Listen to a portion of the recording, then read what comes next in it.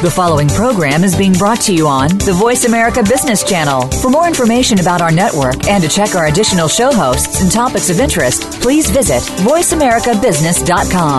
The Voice America Talk Radio Network is the worldwide leader in live Internet talk radio. Visit voiceamerica.com. The views and ideas expressed on the following program are strictly those of the host or guests and do not necessarily reflect the views and ideas held by the Voice America Talk Radio Network, its staff, and management.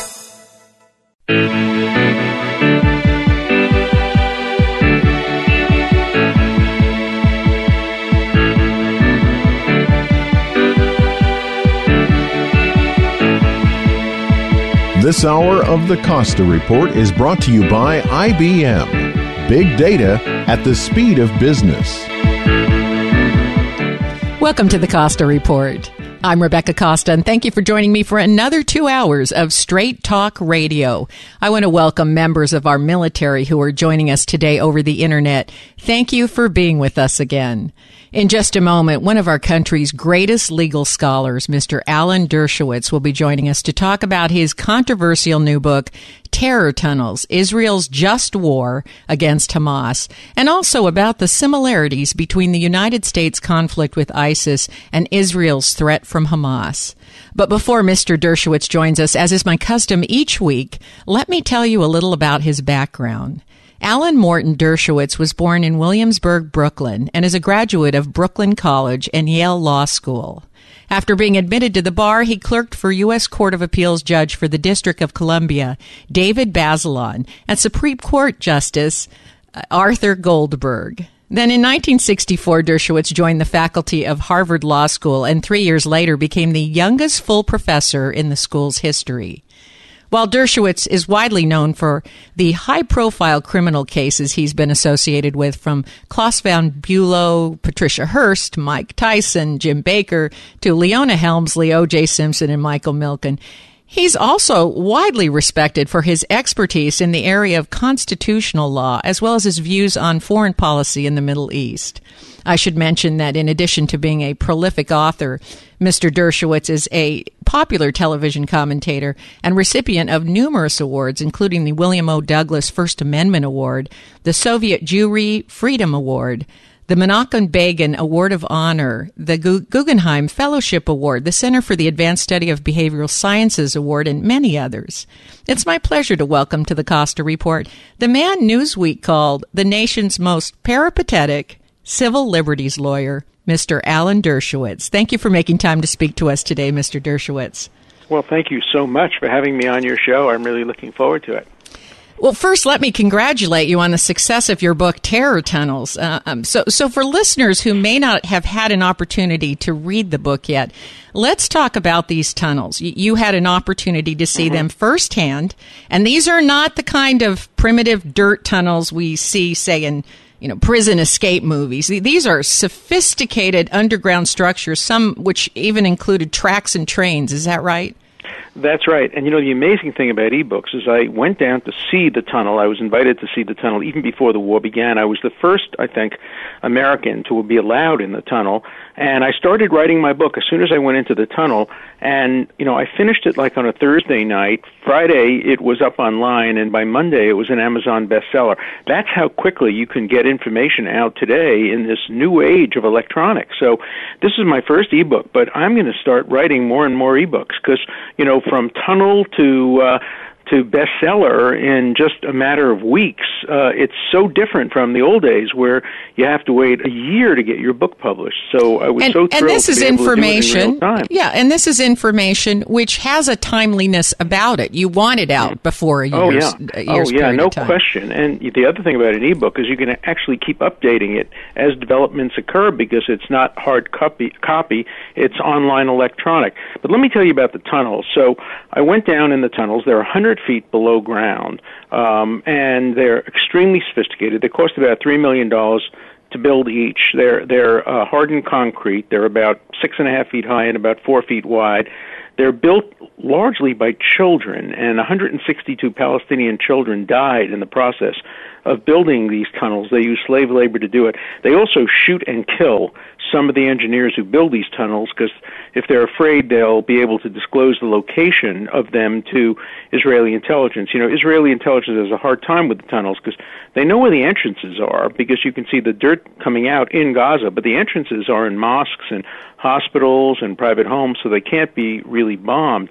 But they don't know the route of the tunnels, and they don't know where their secret exits are going to be, because they're 100 feet underground, and they just break through at the last minute. And there's no technology that allows you to find a 100-foot deep tunnel.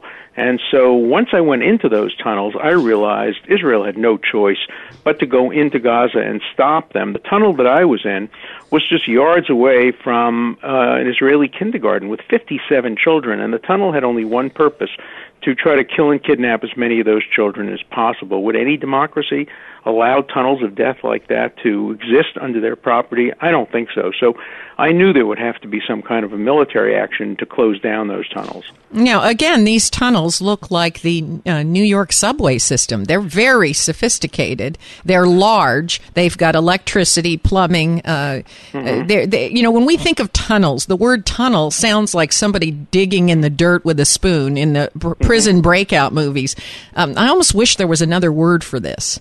Yeah, no, there should be. And the tunnel I was in had little tracks that you could put a small train on, so you can get the kidnapped or the body of the dead person into Gaza in a matter of seconds. It also had areas that you can put explosives underneath schools, so you can not only dig sideways, you can dig up. So you could put an explosive right underneath a hospital or a school, blow it up and kill, hundreds of people. It had sophisticated electronic equipment, air conditioning equipment, and these were tunnels that were built with resources that were given to the Palestinians when Israel ended its occupation of Gaza 2005. The world wanted to see Gaza succeed and become, a Singapore in the Mediterranean. So they poured enormous amounts of money into Gaza, hoping they'll build infrastructure and give jobs, but instead all the money went to building these tunnels and the rockets. And it turned out that the leaving of Gaza backfired on the Israelis, because it allowed Gaza to become basically a battleship from which rockets were launched and tunnels were dug. And it's now almost completely a military area. Now there are civilians there, and they're used as human shields. Well, we're going to talk about those human shields in the next segment, because you do make a point that there are plenty of places in Gaza from which attacks could be launched, and those are not the locations that have been chosen. So that's a pretty compelling argument. But how did these tunnels remain a secret for so long? Because it takes a long time to build this kind of a sophisticated network, and there were many tunnels. And, there are complaints within Israel that there should have been better intelligence. Some of the people I spoke to who live near the Gaza border said they heard digging in the middle of the night, but they didn't know where the digging was coming from because it was 100 feet underground. But they could hear shovels in the earth, and they notified the Israeli Defense Forces, and they simply couldn't find them. The tunnel that I was in was found by accident. A Bedouin tracker who works for the Israel Defense Forces, and there are a lot of Arabs, Druze, Bedouins, who work for the Israeli army. They're loyal citizens of Israel. One of them came across an air hole only about an inch in diameter, and he realized that it was artificial because, he's lived on this land. His family has lived on this land for centuries. So the Israelis put a probe down, and sure enough, they found the tunnel. They were able to then locate where the exit was and close it off. And I went into the tunnel virtually up to the Gaza border. I didn't obviously go into Gaza. I'm not that foolish. But I went up to the Gaza border almost, and it was just amazing and very, very difficult to find. When I went in there, the Israeli intelligence told me they thought there may be as many as 20 or 25 of these tunnels. Turned out there were more than 40. Israel knew about them because they had been used. One of them had been used to kidnap an Israeli soldier, Gilad Shalit, and had been held and traded for over 1,000 prisoners. But they didn't realize that the tunnels were so extensive. They're also very sophisticated in this way. They have more than one entrance. They have 3 or 4 entrances in different houses and mosques.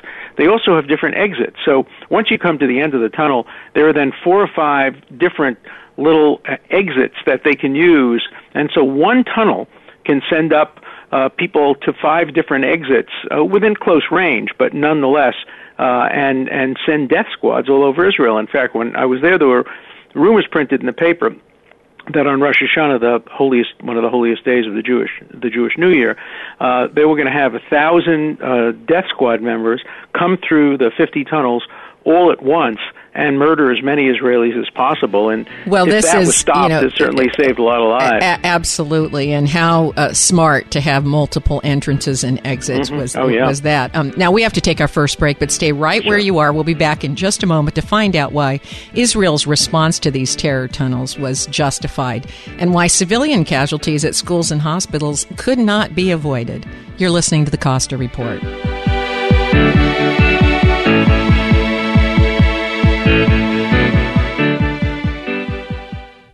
Hi, I'm Amy Tobin, cookbook author and culinary expert. Strawberries, blueberries, blackberries, and raspberries. Dole has a bounty of berries ripe for the picking. Fresh berries are not only delicious, but some of the most powerful disease-fighting foods available. Researchers have found that berries have some of the highest antioxidant levels of any fresh fruits. So add a handful or two of your favorite berries to your next meal and enjoy their nutritional benefits and natural sweetness in all of your dishes, from salads to desserts and everything in between. For fresh tips and ideas from Dole's berry experts, visit berries.dole.com. And be sure to check out the pages of mouth-watering recipes. Whether it's a sweet and savory blueberry cranberry chicken salad or a simple strawberry sorbet, Dole has the perfect berry to inspire your next berrylicious dish.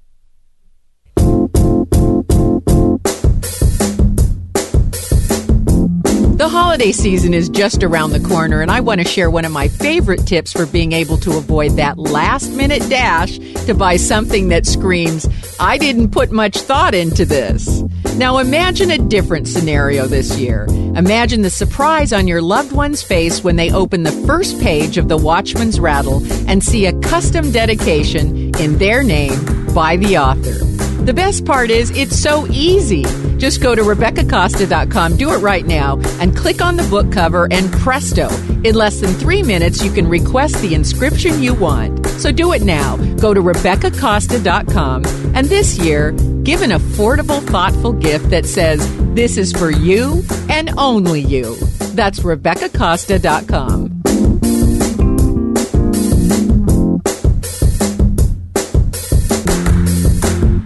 Do you live with stress?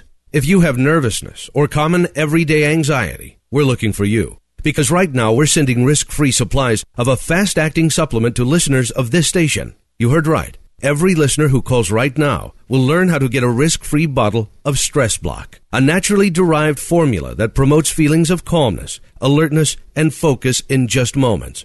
Supplies for this risk-free offer are limited, so don't wait. Just call 1-800-694-7786. Stress Block is a fast-acting, non-prescription formula to support relaxation without causing drowsiness. Your nervousness is guaranteed to begin fading like magic in just minutes. This special risk-free offer is for listeners of this station, but it won't last. Call us now for this exclusive Stress Block risk-free offer. Just call 1-800-694-7786.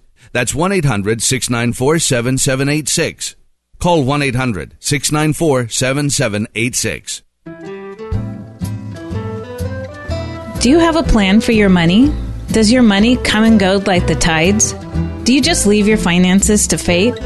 Cash is always flowing, money is always moving, and if you don't manage it, it will move away from you. So many people actually spend more time planning their next trip to the dentist than they do something even more important like their retirement. You know what they say, if you don't know where you're going, any road will get you there. Don't leave your financial future to fate. Take charge. Listen to Money Moves every Thursday at 7 p.m. here on KSCO AM 1080. Money Moves is dedicated to providing you tips and tools so you can manage your own money effectively. No one cares about your money more than you do. Therefore, you need the skills to manage your money. Listen to Money Moves every Thursday at 7 p.m. here on KSCO AM 1080.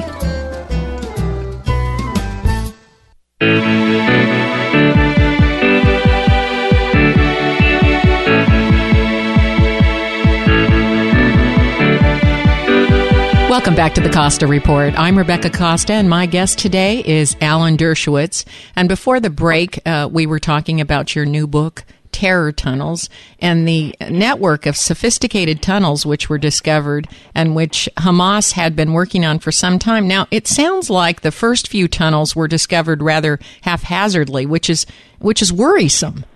Yeah, no, it's very worrisome, and there's been some complaint about Israeli intelligence, and within Israel, there's a lot of reflecting on why they didn't find these tunnels and why they didn't deal with them more quickly. Imagine what the reaction would have been if these death squads had come through and actually killed dozens or hundreds of people, which could easily have happened. But, fortunately, they got there in time to prevent a major disaster. About a dozen people were killed as the result of these tunnels, but it could have been much, much worse. And you expect more of Israeli intelligence, and yes, you would hope that if there are any more risks like that, they would find them. But they've been much criticized. And when we went there, the Southern Command, the head of the Southern Command, said that he's been trying to get people to understand the dangers posed by these tunnels. So he certainly couldn't be blamed. But others perhaps should have focused more on it.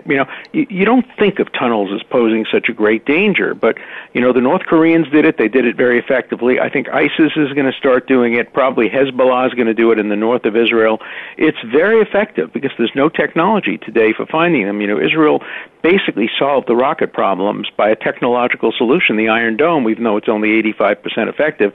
That's pretty darn effective. But the tunnels, they still don't have a technological solution. They're working on it, but it's going to cost over $3 billion, I think, to have a perfect technological solution. You would have to basically build an Iron Dome 150 feet into the ground all through the border between Gaza and Israel, and that's very difficult to do. Well, this is one of the points that you make. You say the Iron Dome can get 85% of the rockets launched at Israel, but subterranean strategy, we don't really have anything that can cure that other than to respond with ground troops. Right, and Hamas lives underground. Basically, they built shelters for themselves in Gaza. They only allow their fighters and terrorists to go into the tunnels. They will not allow any civilians to have shelter during an attack. So when Israel attacks, they try to hit military targets, but all the civilians are above ground, and all the fighters and terrorists are below ground safe. It's exactly the opposite. In Israel, the soldiers are above ground fighting, whereas the civilians are in the shelters. So the difference is that Israel uses its soldiers to protect its civilians, whereas Hamas uses its civilians to protect its soldiers. And you mentioned that Hamas launches its attacks from areas that are very densely populated by civilians, schools, hospitals, shopping areas, which means that any time Israel responds or preempts, there are a flood of photos and videos of civilian casualties, which tend to turn public opinion against Israel. And I believe you point to the fact that there are many unpopulated areas in Gaza from which Hamas could choose to set up shop and spare the civilian population, but they choose not to. Can you speak to that for just a moment? Oh, sure. Just go on Google Earth or go and access on the web population densities of Gaza, and you'll see the myth. The myth is that Gaza is, very densely populated.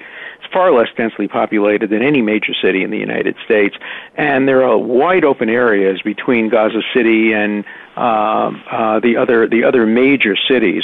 But Hamas won't operate out in the open because they're afraid that if they operate in the open areas, Israel will be able to successfully attack them. So they purposely and deliberately, and they say this, you can see it on memory.org, which is a website, you can see Hamas leaders bragging that they use children and women and the elderly as human shields, as shaheeds, martyrs, and that they won't operate in open areas for fear that if they do, they will be successfully attacked. So they've made a strategic military decision, which is a war crime, to use civilians as human shields, and it's a double war crime. Well, let me ask you this. Is Hamas manipulating the media?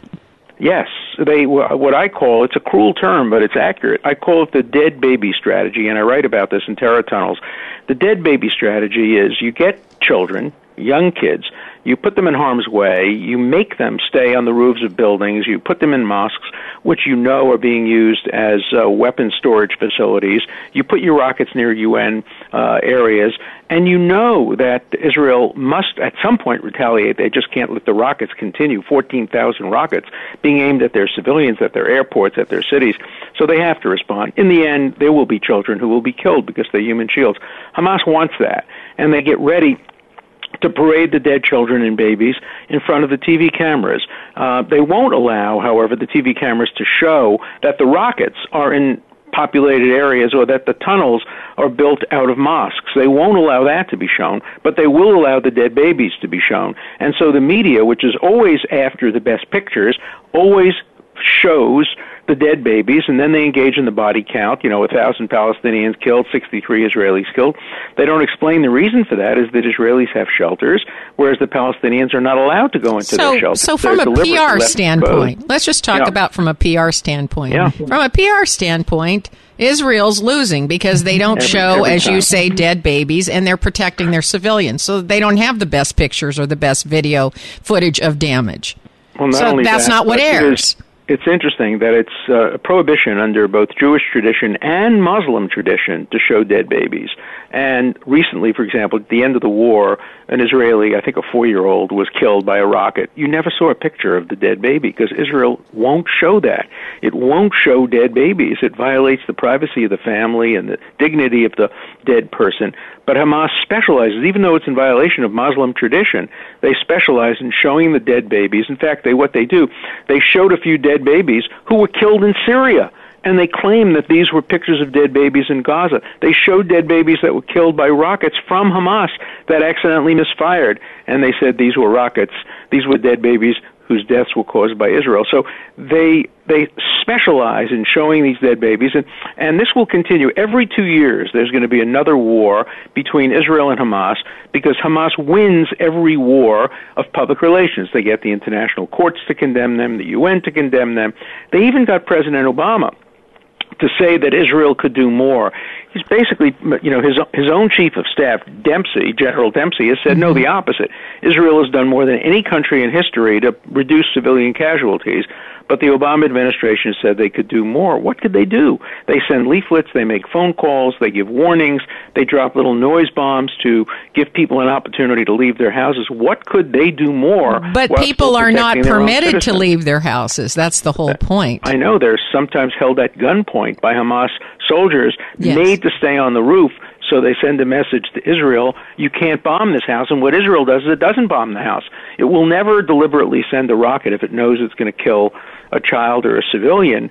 But sometimes, inevitably, a child and a civilian is killed because the rockets aren't perfect. Yes, of course. And as you point out, if Hamas was really concerned with the civilian casualties, they would launch these attacks and they would set up shop in unpopulated areas. And there are many of them. They can be searched on Google Earth. And I want to be sure that people understand that what we're talking about here is not opinion. You can actually go and search and look and see where these attacks are being launched. And they are being launched in neighborhoods, in schools, in mosques. Now, we have to take another short break. When we return, we'll find out why Mr. Dershowitz says that ISIS may be America's Hamas. You're listening to the Costa Report.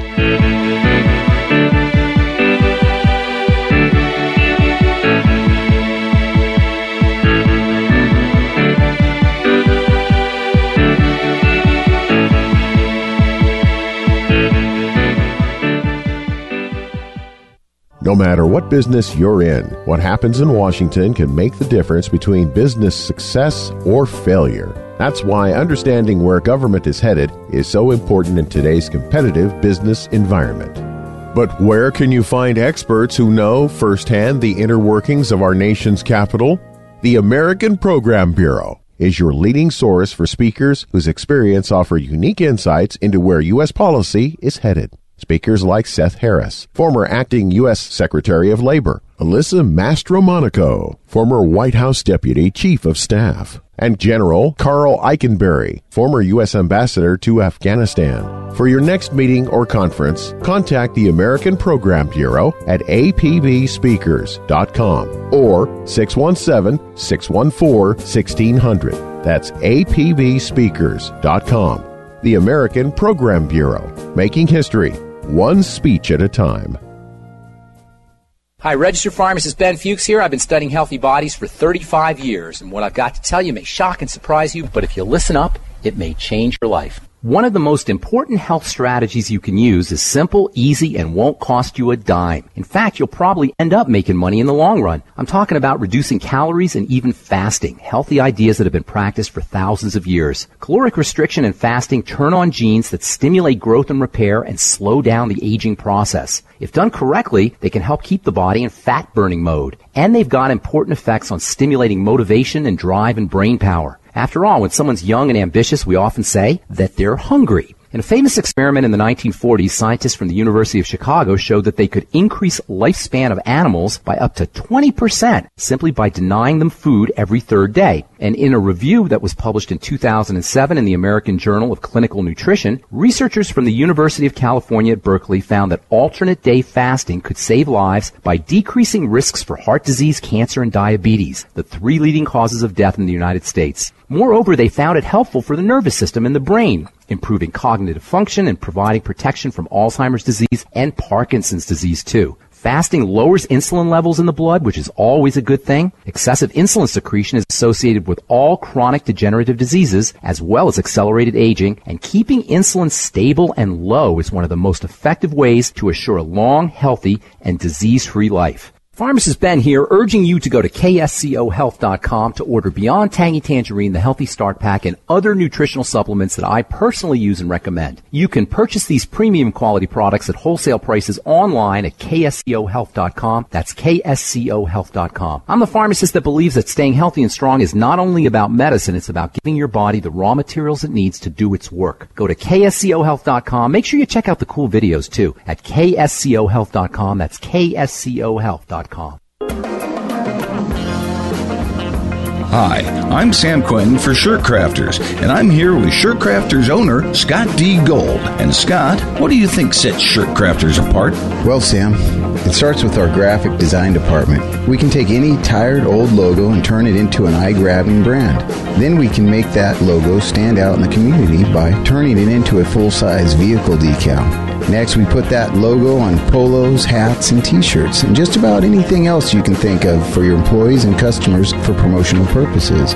And that's how we brand your business with Shirt Crafters. Top quality design and printing, fast turnaround, and right on the price. Shirt Crafters is located at 111 Engle Street in Santa Cruz, or go to shirtcrafters.com. You can give them a call at 831-423-0537. That's Shirt Crafter at 831-423-0537.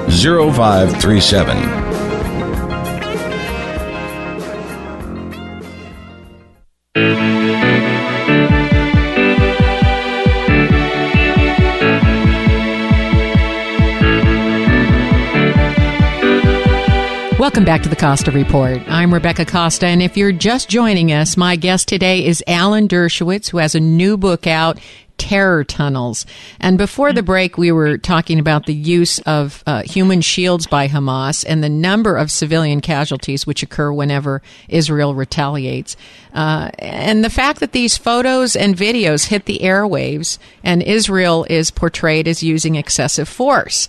And there's also an implication that Israel's striking civilians out of revenge. Now, I have to ask you, how much of this kind of PR has stoked the recent increase in anti-Semitism around the world? Well, I think it's a reciprocal situation. I think anti-Semitism stokes the claims that, Israel is taking revenge. That's one of the anti-Semitic tropes that, the Old Testament is a book of revenge. And, Israel loses every time it kills a civilian. It tries so hard not to, both for moral reasons and also for pragmatic reasons. It never benefits from killing a civilian. There's a video you can see online. It's done by an Indian television reporter who was in his hotel and just happened to look out the window and had his camera. And he saw a Hamas fighter firing a rocket from right next to a UN school. And the rocket was on a delayed fuse. And so he fires the rocket. He ignites the rocket, and then he has a few minutes, and he runs and goes underground and disappears. And then the rocket goes off, and Israel automatically responds when there's a rocket by attacking the rocket. But the rocket is now sitting next to a UN school. So he's hiding, but he put the rocket deliberately near a UN school. He could have picked any other place, any empty area, but he picked the UN school so that they can come and say, see Israel attack near a UN school. That's so typical of what happens. And yes, what happens is you hear demonstrations against Israel, and what starts out as against the war turns into anti-Zionism, and then into, and the Jews are so pushy, and they're aggressive, and it begins to morph into some of the classical anti-Semitic tropes. So, look, you can be a critic of Israel without being anti-Semitic, that's for sure, but the demonization of Israel, claiming it's the worst country in the world and it sets out to kill civilians, you can't believe that unless you understand that Israel is the nation-state of the Jewish people, and for that reason attracts as its critics many anti-Semites. For example, you get the extreme right wing, the neo-Nazis, the David Dukes. You go on David Duke's website. He hates Israel, even though Israel is anti-communist, and you would think normally conservatives who believe in strong foreign policy. But when you get Nazis and neo-Nazis and virulent haters, they all hate Israel as well. Mm-hmm. Yeah, well, now you have made a comparison that ISIS may be to the United States what Hamas is to Israel, and perhaps for the first time, the United States now understands how difficult it is to defeat an enemy which denies your right to even exist. I mean, can you speak about those parallels for a moment? Well, sure. ISIS is just like Hamas in the sense that they both grow out of the Muslim Brotherhood. They both grow out of the caliphate, the desire to create a caliphate in which the Middle East and the whole world ultimately will be Islamic. Christians will be killed or forced to convert. Jews will be killed. That's the goal of both of them, to create a caliphate and to live under Sharia law.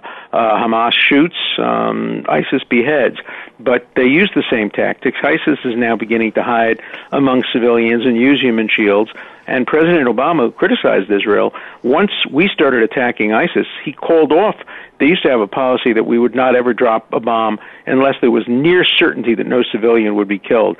2 days into the war against ISIS, he called off that policy and adopted Israel's policy of trying to reduce civilian casualties but not having a near certainty. So I have a chapter in the book that says Hamas is to Israel as ISIS is to the United States. And you see ISIS making a deliberate attempt to use the successful Hamas strategy. Oh, absolutely, and they're doing it very, very well. I think the big fallacy is that, we're trying to negotiate with Iran to try to get them to help us fight against ISIS. That is such a serious mistake. ISIS doesn't pose an immediate direct threat to the United States. They're thousands of miles away. ISIS poses an immediate direct threat to Iran. So Iran ought to be begging us for help instead of us begging Iran for help. And we shouldn't be giving Iran any concessions. Professor Dershowitz, does it really matter who does the begging? Well, it does, because we're willing to make concessions about the Iranian nuclear program in order to get them on board. And that's a mistake. We should be... Do they have a role to play? Let me ask you this. Does Iran have a role to play? They do have a role to play, but it can't be a role that's conditioned on them being able to get a nuclear weapon. If they get a nuclear weapon, to use President Obama's term, it's a game changer. Well, I don't think anyone's talking about allowing them to have a nuclear weapon. Well, but we're talking about allowing them to become a threshold nuclear state. That is, to be able to have the capacity to turn the civilian nuclear program into a military nuclear program immediately. And the difference between the United States and Israel's position on this is the United States seems to be suggesting it's okay for them to be a threshold nuclear power as long as they don't actually develop nuclear weapons. And Israel says that's too dangerous. So do many Americans say that's too dangerous. We can't let them have the isotopes that they can use to create a military use of the bomb, even though their initial use is civilian. Now, so the I think there are going to be differences. Yeah, the leaders in Iran have, every time there's been an open conflict between Israel and Hamas, have been pretty vocal in support of the Palestinian position. But they showed a great deal of restraint this last round. Would you agree? I think they did. Yeah, I think they did, because they didn't want to give Israel an excuse to come in and destroy their nuclear reactor, as Israel did destroy the Syrian nuclear reactor. It did destroy the Iraqi nuclear reactor, and I think the world has thanked Israel 1,000 times over. Imagine if Assad had nuclear weapons now.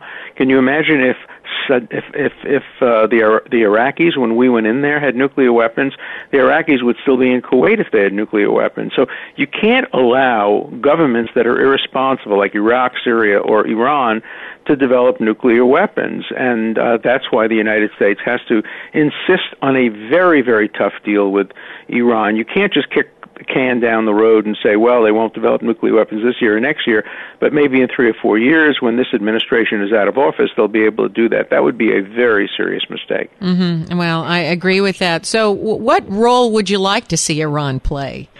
Well, it would be nice if Iran and the United States could come together a little bit, and but Iran today is the biggest exporter of terrorism around the world. It was responsible, of course, for the killing of American Marines in Beirut. Mm-hmm. It was responsible for the blowing up of the Israeli embassy in Argentina.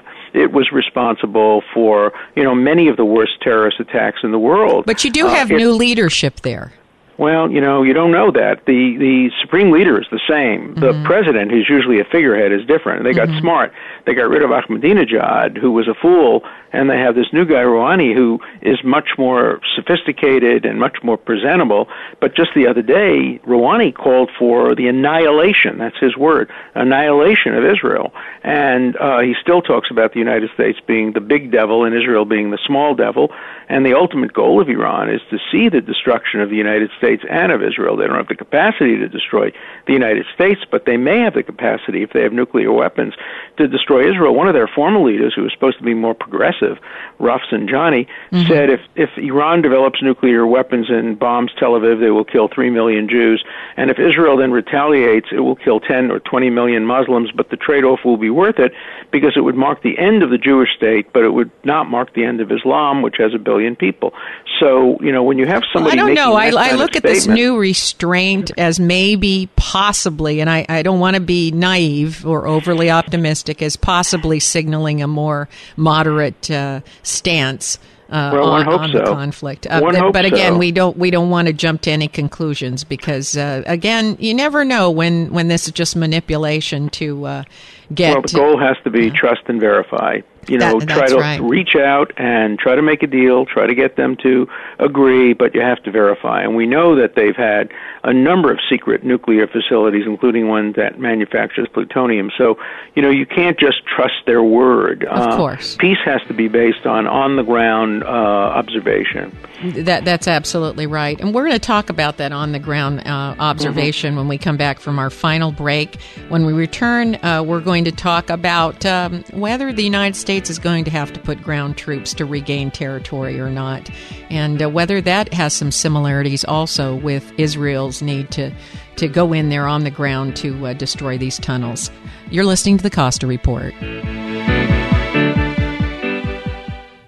Big data is changing the way organizations work. From data-driven marketing and ad targeting to the connected car, big data is fueling product innovation and new revenue opportunities. It's creating a culture in which business and IT leaders join forces to realize value from all data.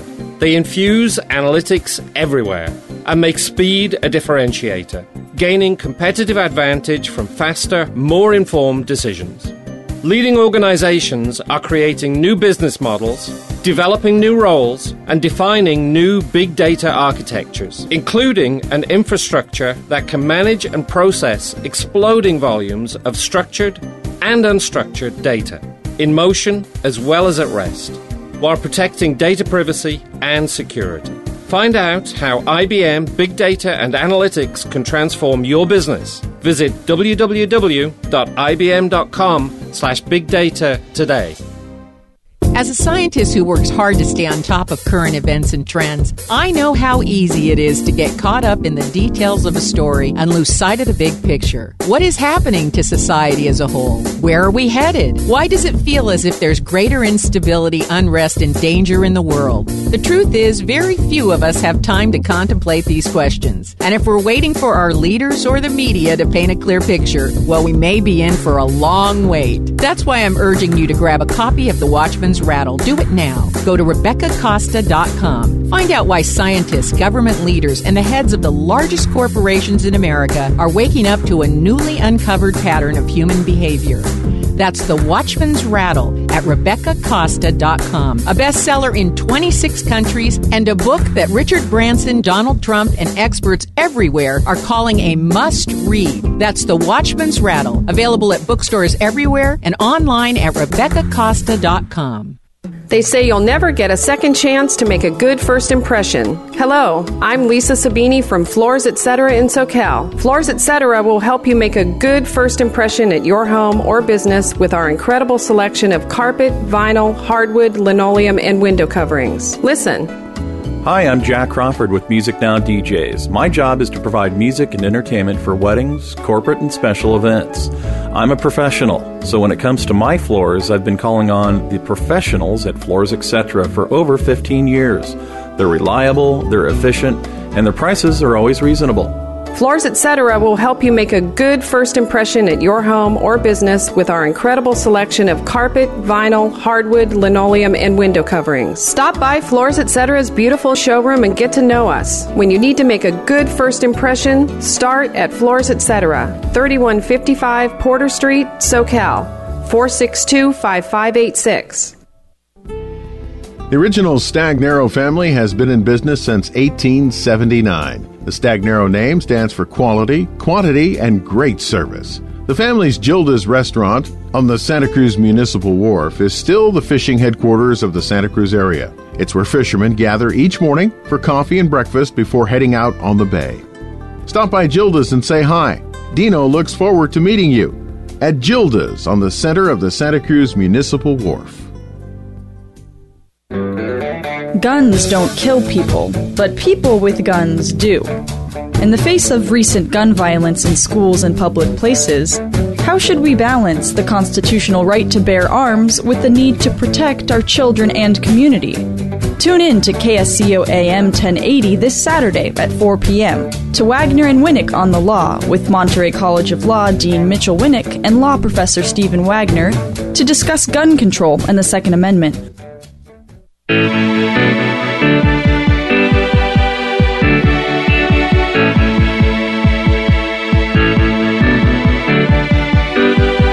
Welcome back to the Costa Report. I'm Rebecca Costa, and my guest today is one of our nation's greatest legal scholars, Alan Dershowitz, whose new book, Terror Tunnels, Israel's Just War Against Hamas, is flying off the shelves. And I will personally tell you, is a page-turner that's hard to put down. So my advice to listeners today is do not start this book late at night, as I did. I made a big mistake. I picked up the book and started it at 9 o'clock at night. I didn't get a wink of sleep. Now we have military and security experts ranging from Barry McCaffrey to Tom Ridge. Last week, even Robert McFarland tell us that it's impossible to regain territory which is under ISIS control without putting thousands of highly skilled U.S. troops on the ground.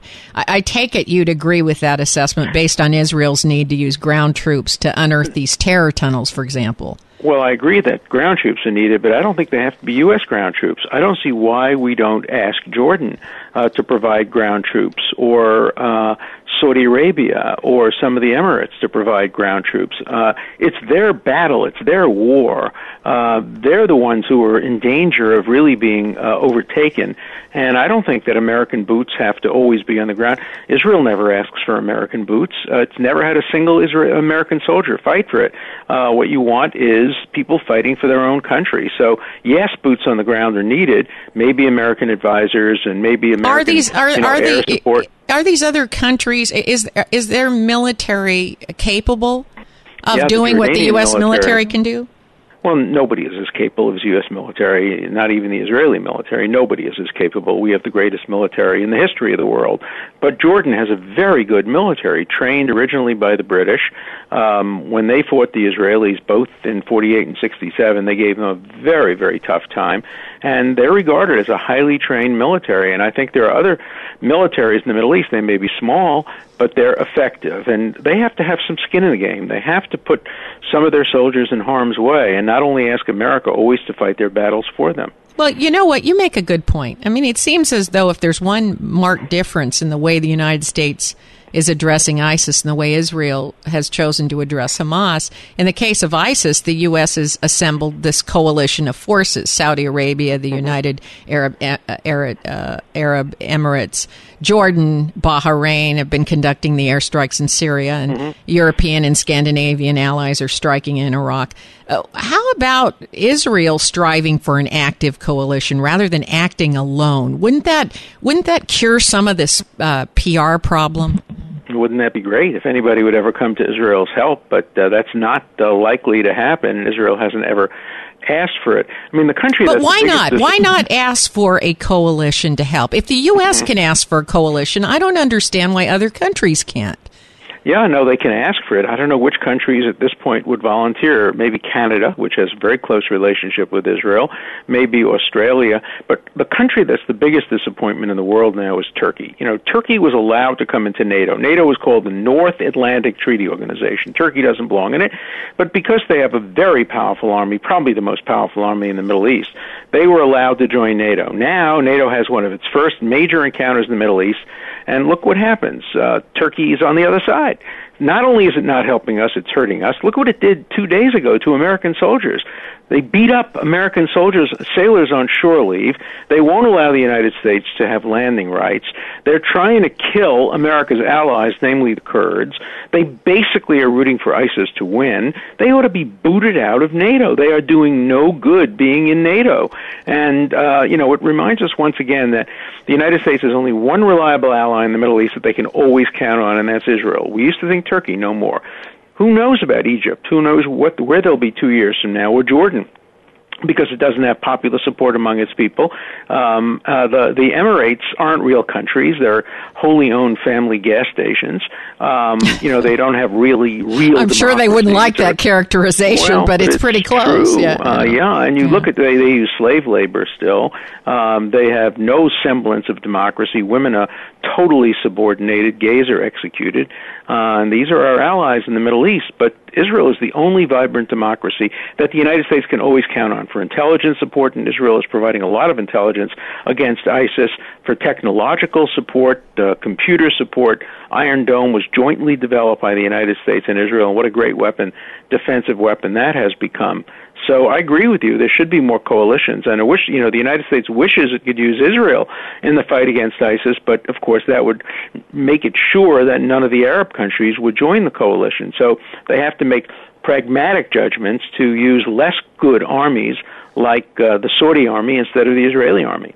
I think that's right, but I always wonder why the United States seems to be big on coalitions, and then we don't seem to see other countries be able to successfully put together these coalitions where joint ground troops are cooperating together. And that might be one way to, solve some of this PR issue, because if there is a coalition and they are attacking civilian populated areas, and then it's not just Israel that is trapped with causing human casualties when they attack these human shields. It's a very good idea. The closest we will come to that, I think, is if a two-state solution is agreed to between Israel and the Palestinians, and I certainly hope that will happen, that would be good for Palestine, it would be good for Israel, there would have to be some troops on the border between Jordan and the enemy countries. And those troops could be UN troops. And UN troops are coalition troops. After all, what are UN troops? They consist of battalions from a variety of countries working together under a single UN command. So far, the UN troops haven't worked very effectively. In Egypt, they left immediately in '67 when there was any conflict. In the Lebanon area, they haven't been too effective. But it holds the potential, perhaps, for being able to solve one of the biggest barriers to a two-state solution. I would argue if the United Nations troops were effective, we wouldn't need coalitions. Well, they are the coalition. They are. They should be. That's what they were. The Blue Helmets was supposed to be the coalition to assure peace, but it just hasn't worked out that way. It has not worked out that way, is right. Now, before we let you go, is there a website listeners can go to learn more about your latest book? There must be. It's just it's all over Amazon. Let me put it that way. And if you can check Alan Dershowitz, I'm sure you'll find the website. I'm a technophobe. I don't know how to use any of that stuff. I still write all books by hand. hand on yellow paper with a ballpoint pen. I will tell you that's what E.O. Wilson does as well. He sits in the back of an Italian restaurant with a ballpoint pen and a yellow ruled pad of paper, and it drives me absolutely nuts. Well, I don't sit in an Italian restaurant. I sit in my little office. I listen to good music, and I write. I try to do about 3,000 or 4,000 words a day. You are one of the most prolific writers I know. Absolutely. I'm jealous. Now, unfortunately, that is all the time we have today, but before we say goodbye, I want to thank you for writing this important book and for taking some time to speak with us today. Thank you, Mr. Dershowitz. Thank you so much. I appreciate it. Bye. If your station is leaving us after this first hour and you have a question or a comment to make about our interview with Alan Dershowitz, you can email me at RebeccaCosta.com or drop me a note on Facebook, Twitter, LinkedIn. Is ISIS America's Hamas? And if so, are we in for a long, protracted conflict similar to Israel's ongoing war with Hamas? If Dershowitz is right, then we will likely see ISIS launch attacks from densely populated civilian areas next to schools and hospitals where retaliation from the U.S. is certain to mean the death of many thousands of innocent civilians. And I wonder if we have the stomach for that.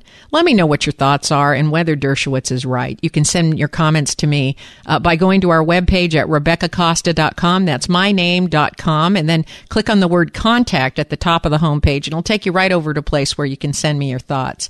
And if you missed the full interview with Dershowitz or any of our other previous guests, remember that you can download previous episodes of the Costa Report from our website, Apple, iTunes, Podbean, and our YouTube channel anytime, anywhere. We keep episodes on the website for 3 and 4 years, and they're all right there for you to peruse at RebeccaCosta.com. That's also where you'll find our weekly radio blog, which captures the top headlines from all of our interviews. So if you ever miss a program, you can still grab the highlights in the radio blog. It's short, it's pithy, and it's informative. Every week we bring you the news that the mainstream media seems fit to ignore, and we never dumb it down or spin it or interpret it on your behalf. And while you're at the website, make a point to order your copy of The Watchman's Rattle. It's not too late to get your holiday shopping started. We have a limited number of first edition hardcover copies left, which can be dedicated and inscribed to someone you love. So get your orders in now. My guest next week was the United States representative to NATO and one of the foreign policy advisors to President Obama during the 2008 presidential campaign. Ivo Daalder will be with us. Don't miss one of our nation's foremost experts on European security, Ivo Daalder, and we're gonna go ahead and ask him, why was Turkey admitted to the NATO and the Ukraine was not? Maybe that was a mistake. Join us next week, right here on the only news program that puts policy ahead of politics. Now stay tuned for a second hour of Straight Talk Radio. You're listening to the Costa Report.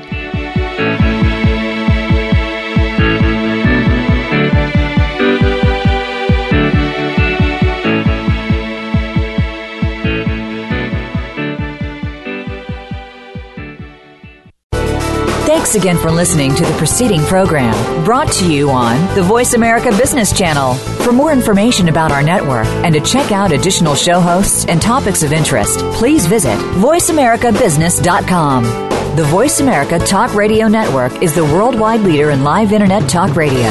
Visit voiceamerica.com. The views and ideas expressed on the preceding program are strictly those of the host or guests and do not necessarily reflect the views and ideas held by the Voice America Talk Radio Network, its staff, and management.